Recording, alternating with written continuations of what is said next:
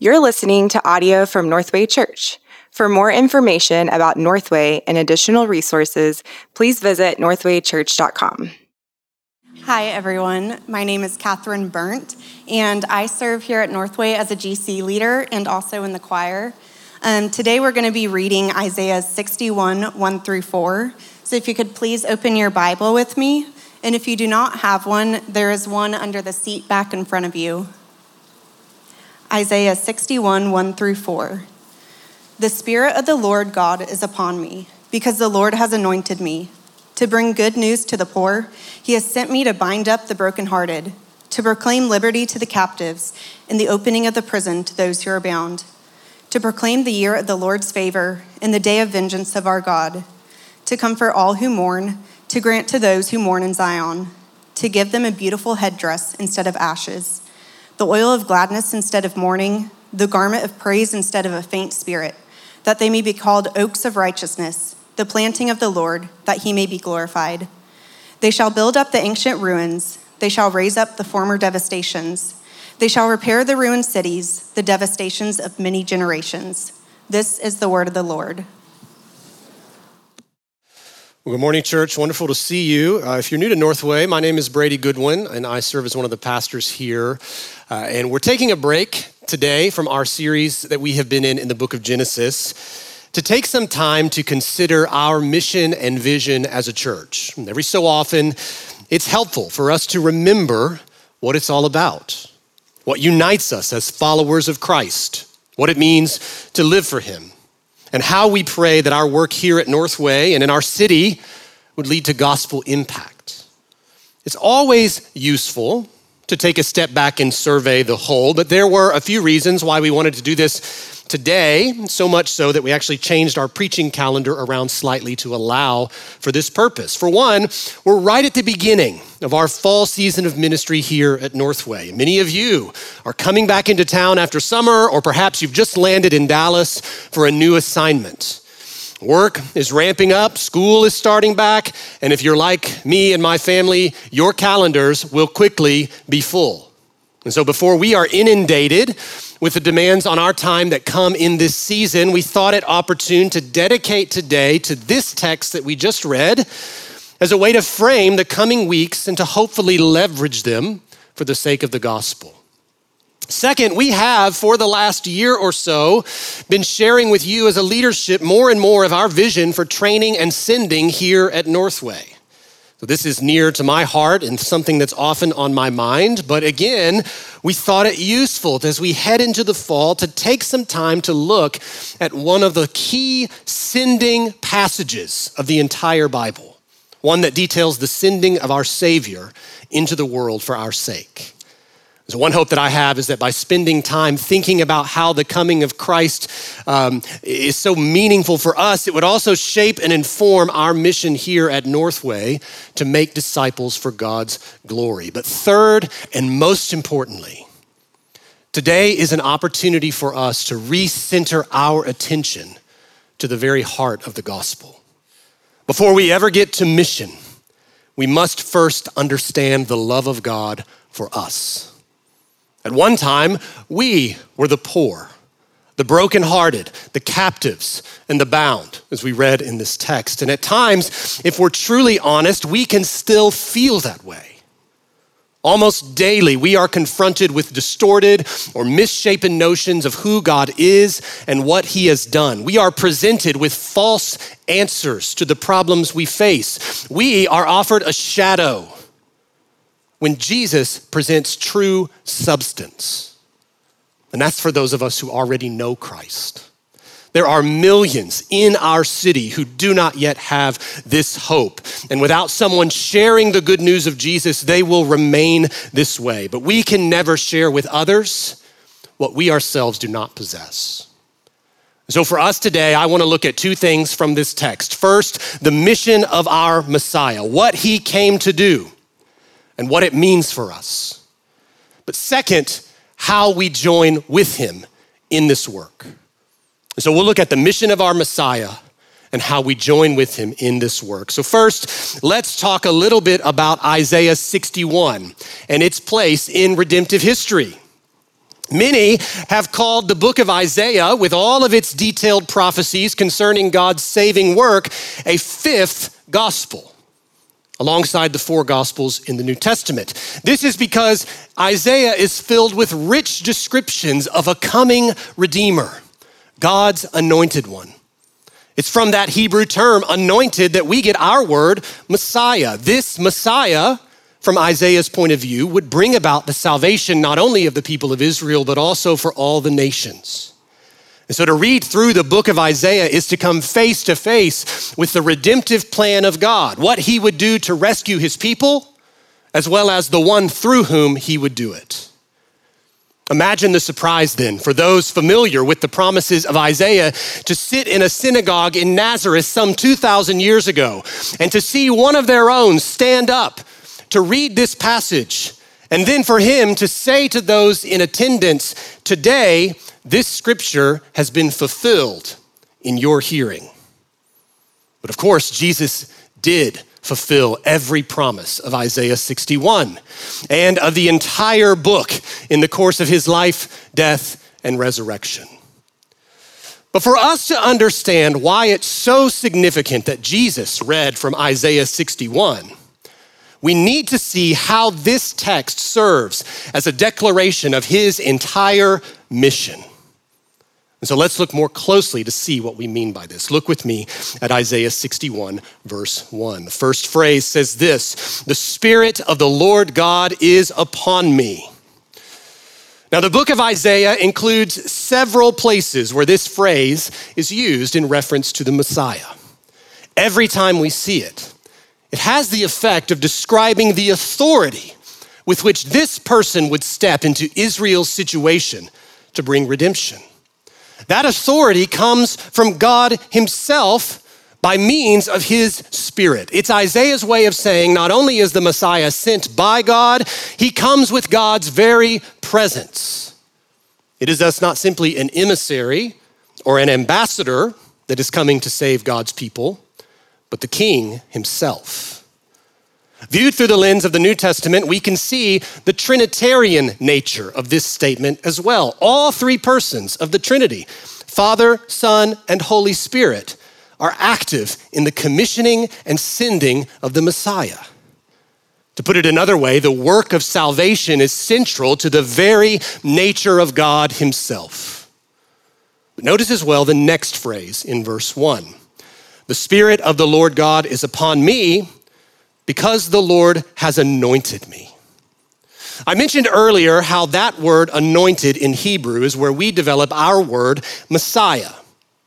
But that word is also significant because it describes Jesus' very purpose. To be anointed is to be designated, to be commissioned. Jesus, as God's anointed, was set apart for something very specific. He did not have multiple missions, but one mission. He came to earth with one goal in mind. He, of course, did many things in his earthly ministry, but they all contributed toward one end.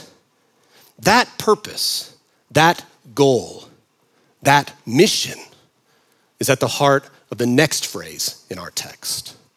"The Spirit of the Lord God is upon me, because the Lord has anointed me to bring good news to the poor." This is Jesus' mission, to bring good news to the poor. It was his singular purpose, what he came to do. But that, of course, begs the question, what does it mean to bring good news to the poor? Who are the poor? And what was this good news that Jesus intended to bring them? And as you think about those questions, imagine with me then the following scenarios. A minority people group maintains a tenuous balance between living in a land that is not their own and surviving under a government that at times can veer toward oppression. In certain cases, they've traveled great lengths to be where they are, facing threat of death or defilement along the way. In others, they or their descendants were brought by force. Either way, they are somewhere far from home. They eke out a living, but just barely, and one that pales in comparison to the people who live alongside them. When they find themselves in broader society, they are often subject to slander, insult, or moral injury. But because of their minority status, there is little recourse to seek justice. They are the poor. Or another, there are untold numbers of young men and young women in our city, not to mention those in older generations, whose stories are marked by the harm that they have received at the hands of others. They never invited such mistreatment, but they were often blamed for it. For years, they have wondered, what did I do to provoke this? What can I do to prevent it? How can I protect myself further against any other threat? For many, it's taken years simply to begin to form an interpretation of everything that they have experienced. For others, they've sought every means to distance themselves, to suppress the emotional chaos, and to forge a life of meaning despite what they have endured. They can't fully understand why they always feel on edge, why they retreat when situations become overwhelming, or why they seem to act in the interests of self-sabotage or self-destruction. They are the poor. Or yet another.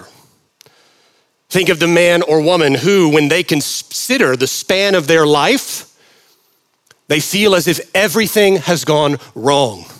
Nothing is as it should be. To outsiders, everything seems normal, prosperous even. But underneath the surface, there exists an ocean of resentment, blame, frustrated longings, desires for escape, or overwhelming shame. When those feelings become too much to maintain, they turn to what they believe will provide relief. Alcohol, illicit drugs, pornography, sexual brokenness, or any number of behaviors or choices that are meant to distance oneself from the ache they feel within. When they are confronted over such behaviors, they cannot see the love of other people who are seeking to step in. All they can do is defend, deflect, or avoid. They are the poor. Or another, the stories of those who, though they were raised in a society where Christ could be freely proclaimed, whether here or abroad, they've never had someone sit them down and explain what it means to trust in Jesus' work for their salvation. Instead, they have been left on their own to form a way of understanding their world that makes sense for them. But like all of us, when left to themselves, they have adopted a narrative where they are the main character. And as a result, their stories have little room left for a savior and the good news that he might bring. So every effort in their life is bent towards achievement, success, or fulfillment.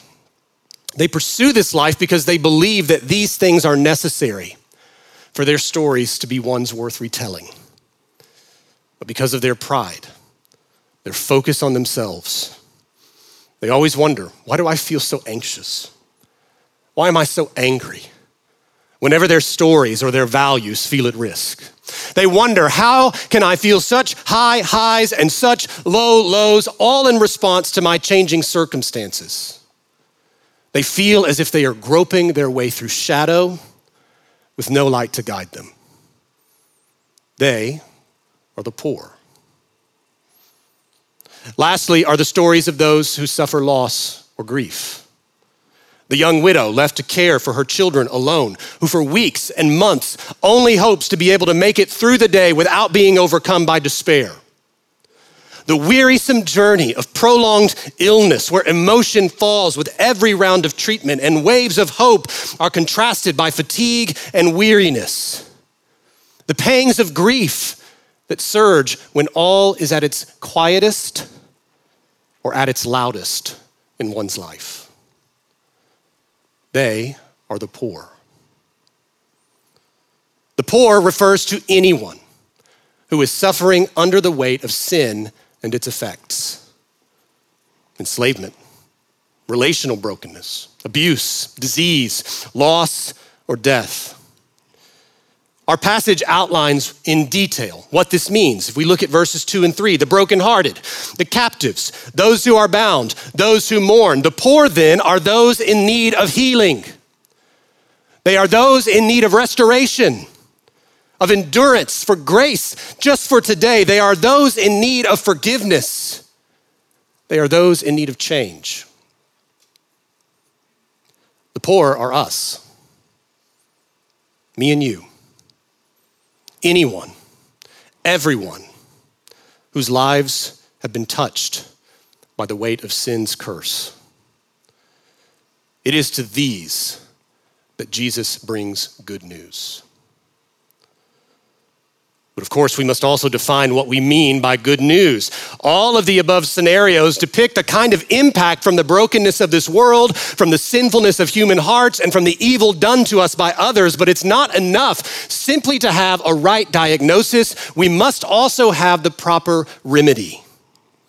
Good news then must be understood from God's point of view. What is the solution that He would offer? What is the way that He would restore the impact of sin on the world? How would He undo the curse that befell the first humans when they turned their hearts away from the Lord? As we look further in our passage, we see that the good news that Jesus brings is the good news of reversal.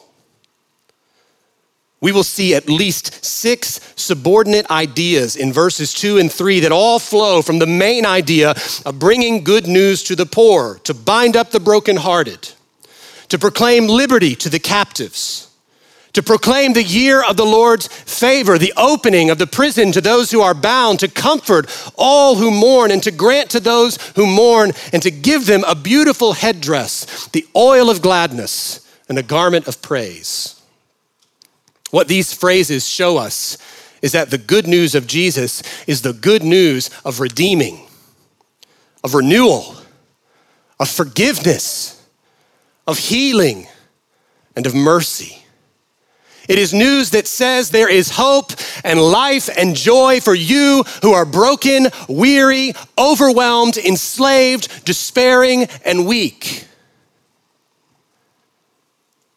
The good news of Jesus then is no less than the news of salvation. It is the news that declares an answer for the sin in every human heart and the sin that has broken the world. It is the offer of hope that every person is longing for deep within them, but which can only come from outside them, of the kind of life that everyone would long to have, but which can only be given by the power of grace.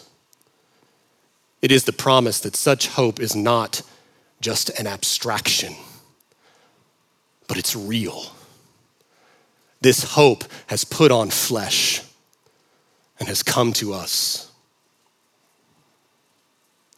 But for such news to have the impact that it's meant to have, it must be proclaimed. Look at verse 1 and 2. Jesus was sent to bring good news, to proclaim liberty, to proclaim the year of the Lord's favor. Without proclamation, news isn't news. It must be shared. Otherwise, no change can be effected. On January 1st, 1863, 3 years into the U.S. Civil War, President Abraham Lincoln issued the Emancipation Proclamation, declaring that, quote, all persons held as slaves within any state or designated part of the state, the people whereof shall then be in rebellion against the United States, shall be then, thenceforth, and forever free. In an instant, 3.5 million African-American men, women, and children were declared free.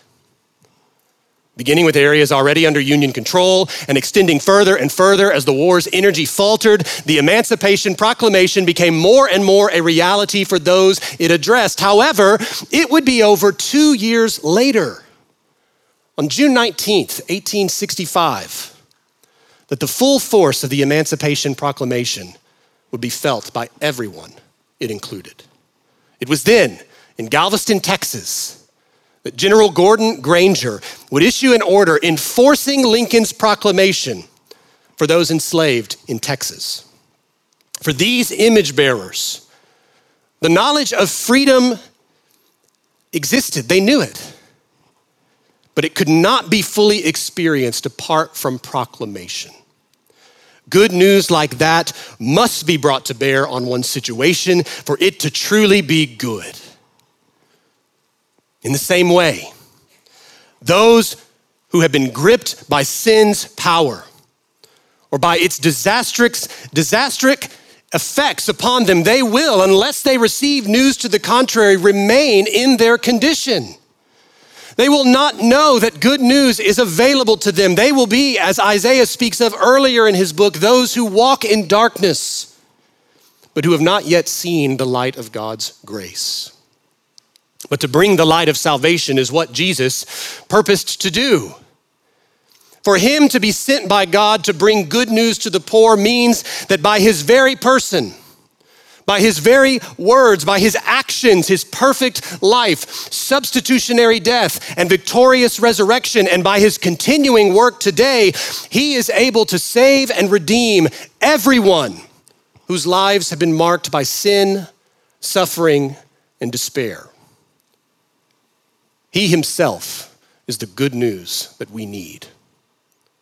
And with him comes forgiveness, healing, freedom, and restoration. So what is the mission of the Messiah? To bring good news to the poor. But why is this understanding so important for us? One of the reasons that I felt compelled to look at this text today is in light of the propensity that we have to define good news differently in our day, even as Christians. As we said earlier, however we define problems will shape what we perceive to be the solution to those problems. It is therefore crucial that we get both the problem and the remedy right according to the Word of God. But if we survey our culture, even within the church, you and I are presented with many supposed solutions to human problems. Each on its own has a certain kind of plausibility. They make sense. They have their own internal, inherent logic. But for us to assess whether or not they are the kinds of solutions consistent with the good news that Jesus brings, we have to look at three things: how they define the problems that we face, what they therefore promise, and what they ultimately produce. When we examine these other gospels, we find that many provide the promise of a kind of relief, but ultimately with outcomes that have the effect of turning our hearts away from God rather than toward him. Take, for example, what we might call the therapeutic gospel. The therapeutic gospel is anchored in our modern concept of felt needs. It looks at the core of human experience and establishes the problem through the lens of personal desire and self-interest. In an article written about a dozen years ago, the counselor David Powlison will describe the core characteristics of the therapeutic gospel through these statements. I want to feel loved for who I am, to be pitied for what I've gone through, to feel intimately understood, to be accepted unconditionally. I want to experience a sense of personal significance and meaningfulness, to be successful in my career, to know my life matters, to have an impact. I want to gain self-esteem, to affirm that I am okay, to be able to assert my opinions and desires. I want to be entertained, to feel pleasure in the endless stream of performances that delight my eyes and tickle my ears. I want a sense of adventure, excitement, action, and passion so that I experience life as thrilling and moving. Now notice, any one of these things, acceptance, significance, success, delight, passion, they can be a good thing, even a wonderful thing if they are viewed through the lens of God's forgiving grace in Christ. However, for the therapeutic gospel, these attributes are the point. They are the goods without which life could never be all that it should be. They ultimately represent a point of view that expresses no need for God or a Savior or for salvation, but rather the expectation that we put upon others or our circumstances to fix our lives according to our self-conceived definitions and desires. But here's the thing. When the therapeutic gospel forms our understanding of good news, all it can do is to bring temporary relief or pleasure. Sure, feeling better about ourselves or about our lives can be good. But what if what we most need is not to feel better, but rather to have a right view of who we are, of what we need, and of what God has provided in Christ? Sometimes we need to actually feel worse so that we can know the sinfulness of our own hearts, the destruction that will come if we continue on our current path, and the ultimate despair that a self-governed life will produce. And so notice again how Isaiah describes what the Messiah will do when he comes with his good news and what the condition is of those who will receive it, to grant those who mourn in Zion, to give them a beautiful headdress instead of ashes, the oil of gladness instead of mourning, the garment of praise instead of a faint spirit. The condition of these is far worse than a perceived loss of significance, a lack of acceptance, or a life of boredom. The poor in this text are mourning the devastating power of sin. They are sifting through the ashes of their life and the label of shame that they can't seem to shake. They are responding to a pervasive sense of despair. And I don't know about you, but problems like these require a great deal more than being accepted by others or being validated in my self-identity. Problems like this require nothing less than Jesus himself to step in. And when he does, notice what he provides. A beautiful headdress. This image is one of cleansing, of renewal, and of adoption. Instead of being left to the rubble we've made or that others has thrust upon us, we receive a new name, a new designation, and a new opportunity to live as God's child. The oil of gladness. So much more than temporal happiness. The good news of Jesus is news of joy. Sin has been dealt with. Death has been defeated, and life can be free of guilt and condemnation. And the garment of praise.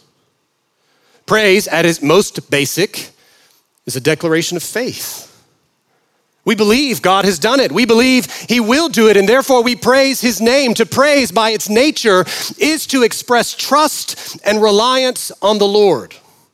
And if you ever want to test that, just think about how you feel when you don't feel like singing and what's happening in your heart. The good news of Jesus, by contrast, enables us to praise. It replaces despair, which is what is meant by the term a faint spirit. Do you see how different this is from a therapeutic view on life?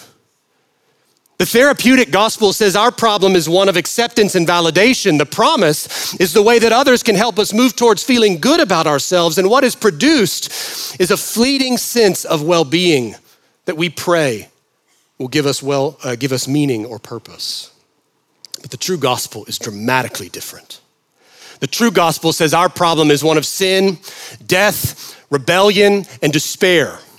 The promise is that of forgiveness, new life, joy, and praise. And the result is not only a beautiful headdress, the oil of gladness, the garment of praise, but also the astounding outcome of the second half of verse 3, that they may be called oaks of righteousness, the planting of the Lord, that he may be glorified. I particularly like the way the NIV translate that last phrase, for the display of his splendor. And so how do we ultimately distinguish the true good news of Jesus from the many counterfeits that we encounter? You look to the fruit. You look to see what those things produce in a person's life. The good news goes far deeper than self-actualization. Its roots run deep, and the fruit produced signals the glory of God and the power of his grace. When a person has allowed this news to permeate their souls, a new kind of disposition appears. It's one that's God-oriented rather than self-referential.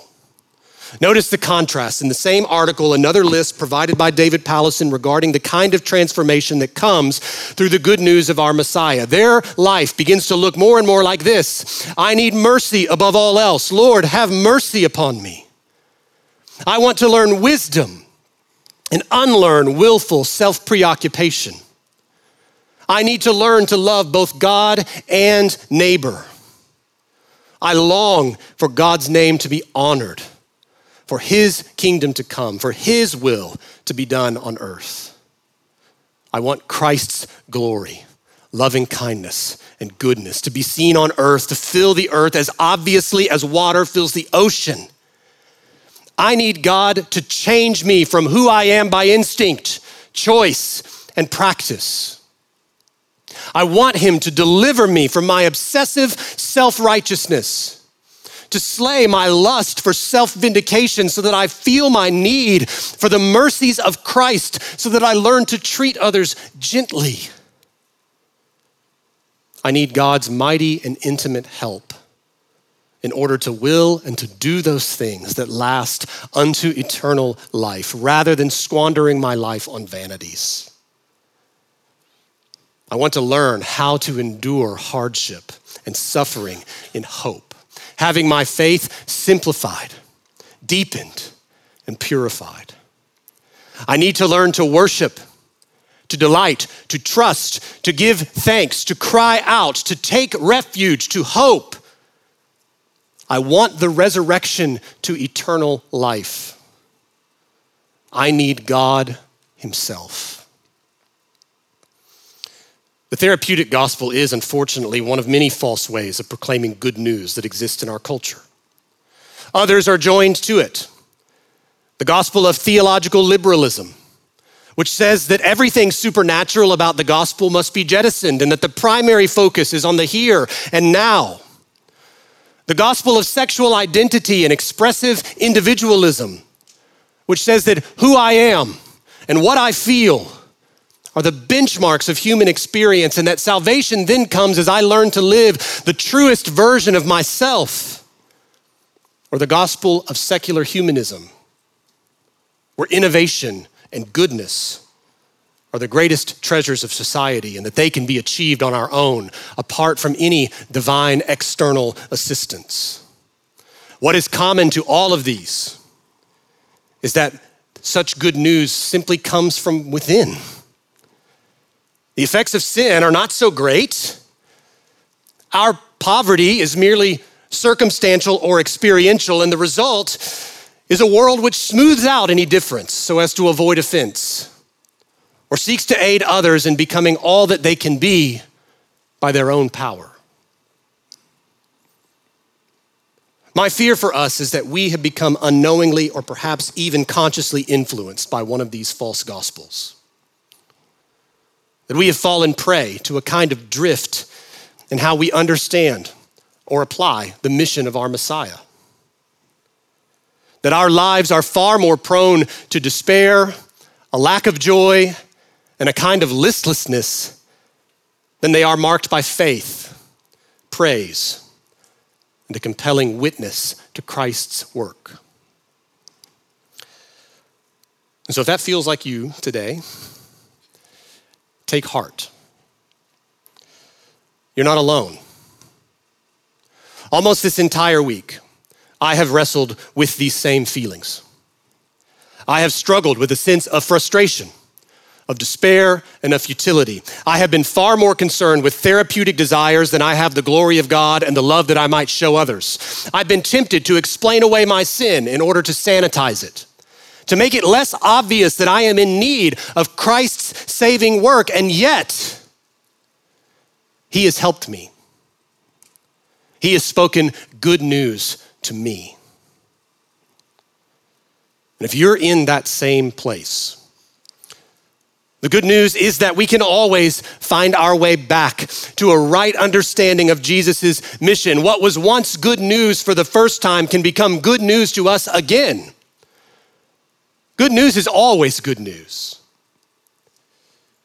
So the mission of our Messiah is to bring good news to the poor. The declaration that sin's kingdom has ended and that a new reign has begun and that we can be saved, redeemed, and transformed. The mission of the Messiah is to save and redeem the lost. But that mission involves us as well. The same people who are the recipients of Jesus' good news, you and me, are also those who have a role in seeing this mission go forth into the world. And so we've talked about the mission of our Messiah. We must now consider the role that we play in this work. So let's look together at verse 4. This passage is remarkable in its progression. It starts off with a Savior, anointed and commissioned by God, sent to bring good news to all in need, with the result that those he came to redeem would utterly be transformed by his grace. And now the very same people who have experienced the Messiah's work are those who are called to join with him in his mission. Look at what it says. They shall build up ancient ruins. They shall raise up the former devastations. They shall repair the ruined cities, the devastations of many generations. These are the same they as verse 3, that they may be called oaks of righteousness, the planting of the Lord. These are the same poor to whom Jesus was sent. Now, these same men and women, reconciled and redeemed by God through Jesus Christ, are called to pursue the same mission as their Messiah, to see the poor redeemed by the grace of God in Christ, to see the desolate places rebuilt, to see lives restored, and hope granted to those in need, just as we were in need. To put it more directly, you and I, if we have been saved by Jesus Christ, we have a responsibility and obligation to pursue the mission of our Messiah. You and I, if we have been saved by Jesus Christ, have a responsibility and obligation to pursue the mission of our Messiah. We are called by God to engage in this effort. To fail to do so is to miss something essential in our lives as Christians. The earliest biblical examples we have demonstrate that the advance of the gospel did not come through the efforts of learned men. Instead, it was through normal, everyday believers from all walks of life that the proclamation of the gospel began to bear fruit. Beginning with the church in Antioch in Acts 11, 19 through 22, we see the gospel going forth, first to Jews, but also to Gentiles, when it says this: "Now those who had been scattered by the persecution that broke out when Stephen was killed traveled as far as Phoenicia, Cyprus, and Antioch, spreading the word only among Jews. Some of them, however, men from Cyprus and Cyrene, went to Antioch and began to speak to Greeks also, telling them the good news about the Lord Jesus. The Lord's hand was with them, and a great number of people believed and turned to the Lord." Of course, after this, we see the evangelistic ministry of Paul take flight across his 3 missionary journeys to Asia Minor and to Greece. And ultimately, we know that the good news of Jesus spread far beyond these locales, truly becoming a proclamation that began in Jerusalem, then to Judea and Samaria, and ultimately to the ends of the earth. But it was never in the minds of these early Christians that there could be a separation between their faith in Jesus Christ and the proclamation of his saving work on the cross. The two always went hand in hand. It's part of why it's so significant if you look in the early church that the first missionaries often were the first martyrs. Those men and women saw their calling as irrevocably linked to their conversion. So much so that they were not only willing, but eager to die for Christ. Also that the good news he brought could go forth, even among crowds and leaders who saw the liberating power of the gospel as a threat. The earnestness of such men and women in the early centuries of the church is part of why you and I heard the good news of Jesus in the first place. If it weren't for people willing to proclaim the hope of Jesus' life, death, and resurrection, people could not believe upon him. If it weren't for people ultimately doing so all the way in Dallas, Texas, in decades and centuries past, there wouldn't be the foundation for gospel proclamation that exists in a place like Northway Church here today. But of course, we must acknowledge the obvious truth. I don't think anybody in this room would deny the importance of proclaiming the hope of Christ. I don't think anybody would even refute the obligation that we have as believers to share Christ. But I do think that many of us would confess that we are terrified to actually share the good news that we ourselves have come to believe. We have people in our lives, and we are aware of their spiritual condition, but we stop short of telling them that there is a hope that transcends their fears, their sin, and their despair, and that his name is Jesus. Why is this? Why are we afraid? Why are we so often reluctant? The reasons are many. For some of us, we're concerned of the cost that may come to our relationships if we suddenly become the man or woman who's always talking about Jesus. You ever been that religious guy? You know what it's like to tell people what you do for a living when you're a pastor? It's hard. For others, we simply don't know where to begin, and we feel completely out of our depth when approaching a potentially evangelistic situation. For still others, we simply can't be bothered because we ourselves are struggling to grasp the good news of Christ for our daily lives, or else we're distracted by the cares and concerns of the present moment. And so what can we do?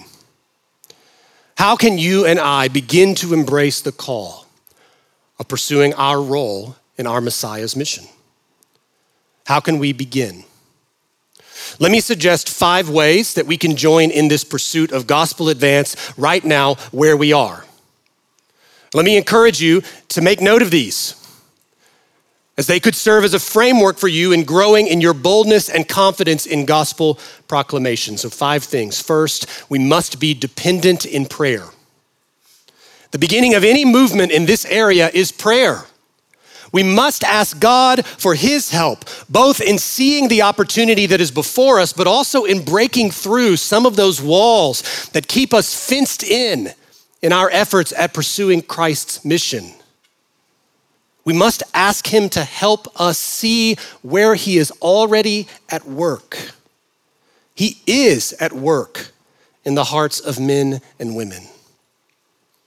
We must ask prayer for the reminder that this is happening and that it is God who saves. Our responsibility then is simply to share the hope of Christ and allow him to move. I believe he desires us to pray in such a way that we become attuned to what he is doing and aware of the opportunity before us. You can pray simply, Lord, please help me to see opportunities to speak of you to others today. Help me to see how you are at work in the hearts of men and women around me. And if you know of someone who's not a Christian in your orbit, you can pray for them by name. Please, Lord, would you help me to have opportunities to speak with Allison about her life and to share what you've done in mine? We must be dependent in prayer. Second, though, we must also have doctrinal clarity. We must pursue a right understanding of the gospel if we are to ever share it with someone else. Have you ever had a more terrifying conversation if someone asks you, can you tell me what the Christian gospel is? Many years ago, when I was becoming a member at this church, I was asked that question. But back then, I was a student at Dallas Theological Seminary, finishing a master's degree. Thank you very much. And I was pretty confident in my ability to discern sound doctrine. I felt confident, that is, until I was asked that question. And honestly, I struggled. I managed to get something out like, Jesus died for our sins. But my friend who was doing that interview, he said, and then what happened? Right, the resurrection.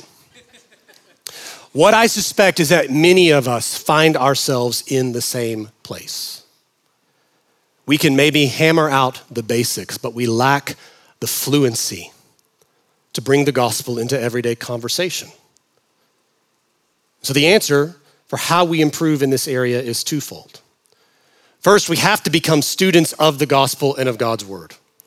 We must have a grasp of the foundations of what we believe. You must have a grasp of the foundations of theology and the narrative of the Word of God. It's part of why we offer classes like the Story of Scripture or Christian theology as part of Northway training. You must see how the gospel weaves a thread throughout all of history so that you and I can cogently discuss the true historical fact that is Jesus' coming, his death on the cross, and how he rose from the grave, and the promise of his return. But doctrinal clarity must also be coupled with our third strategy, which is this: personal observation.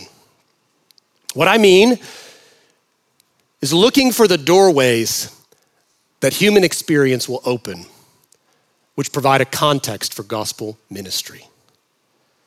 Do you listen to the people around you? When you ask them how they're doing, do you pay attention to what they say, to what they don't say, about how they act when things are going well in their life or when things aren't, about the things that make up their worldview or their way of seeing? Learning how to read others' experiences is an essential part of sharing good news. If you and I can't understand what others are feeling, experiencing, or struggling with, we'll never be able to truly connect God's love to their need. And of course, this implies the kind of life that is looking for such an opportunity. It is positioned to leverage those windows for the purpose of our fourth strategy, which is this: clear speech that invites others. We never want to be guilty of false evangelism. What's that? That's when we talk about our identity as a Christian, we talk about our involvement in our church without ever getting to the life, death, or resurrection of Jesus. Instead, of course, we want to engage in true evangelism. True evangelism, by contrast, consists of conversations that build toward the knowledge of Christ's work for others, personally applied. It doesn't have to happen over one conversation. We can view it as a process of getting to know someone, of hearing their stories, hearing the difficulties and the joys in their life, getting to the hope of Christ, and prayerfully applying that hope to those real circumstances that they face. But true evangelism also means inviting people to read Scripture with you, inviting them to read a book about the gospel, inviting them to church with you. It doesn't necessarily mean always getting to a gospel conversation every time you speak with someone, but it should mean that you are quick to speak of spiritual realities with people that you're meeting for the first time, and that you're definitely ready to speak of the hope of Jesus should the opportunity present itself. And then lastly, we must remember the body. We don't operate in isolation. Part of the reason evangelism, sharing about Christ, can feel so intimidating is that we feel like it's upon us. The good news is we don't have the power to save anybody. All we can do is share the hope that we have in Christ. But we do that in the context of a family with varied gifts that are expressed in many different ways. And in other words, no one person is the perfect evangelistic resource for every other type of person. Thank God. You and I have people with whom we deeply connect and others that we struggle to relate to. So we can let our communities of belonging be places where those we are engaging with the gospel can find others that they naturally connect with.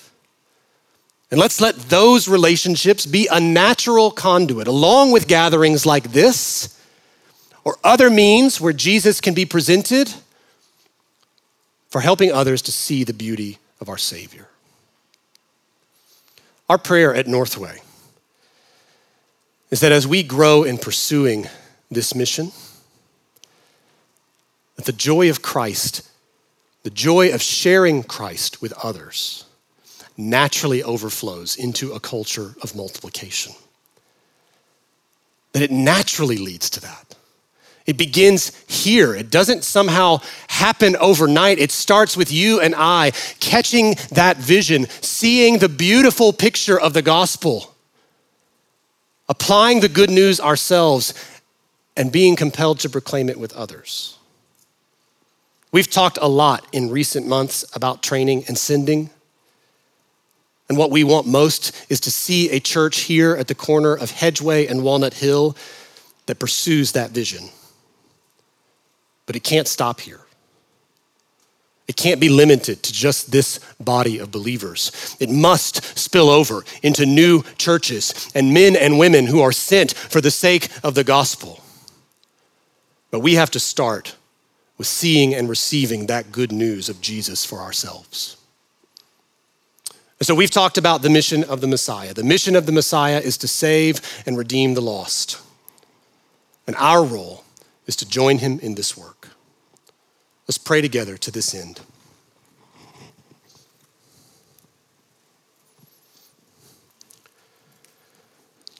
Father in heaven, we thank you that you sent Jesus for us. Where would we be without him? Where would we be without hope, the promise of restoration, and the reality of a reconciled relationship with you? Lord, would you help us even this morning to run to the good news that Jesus brings?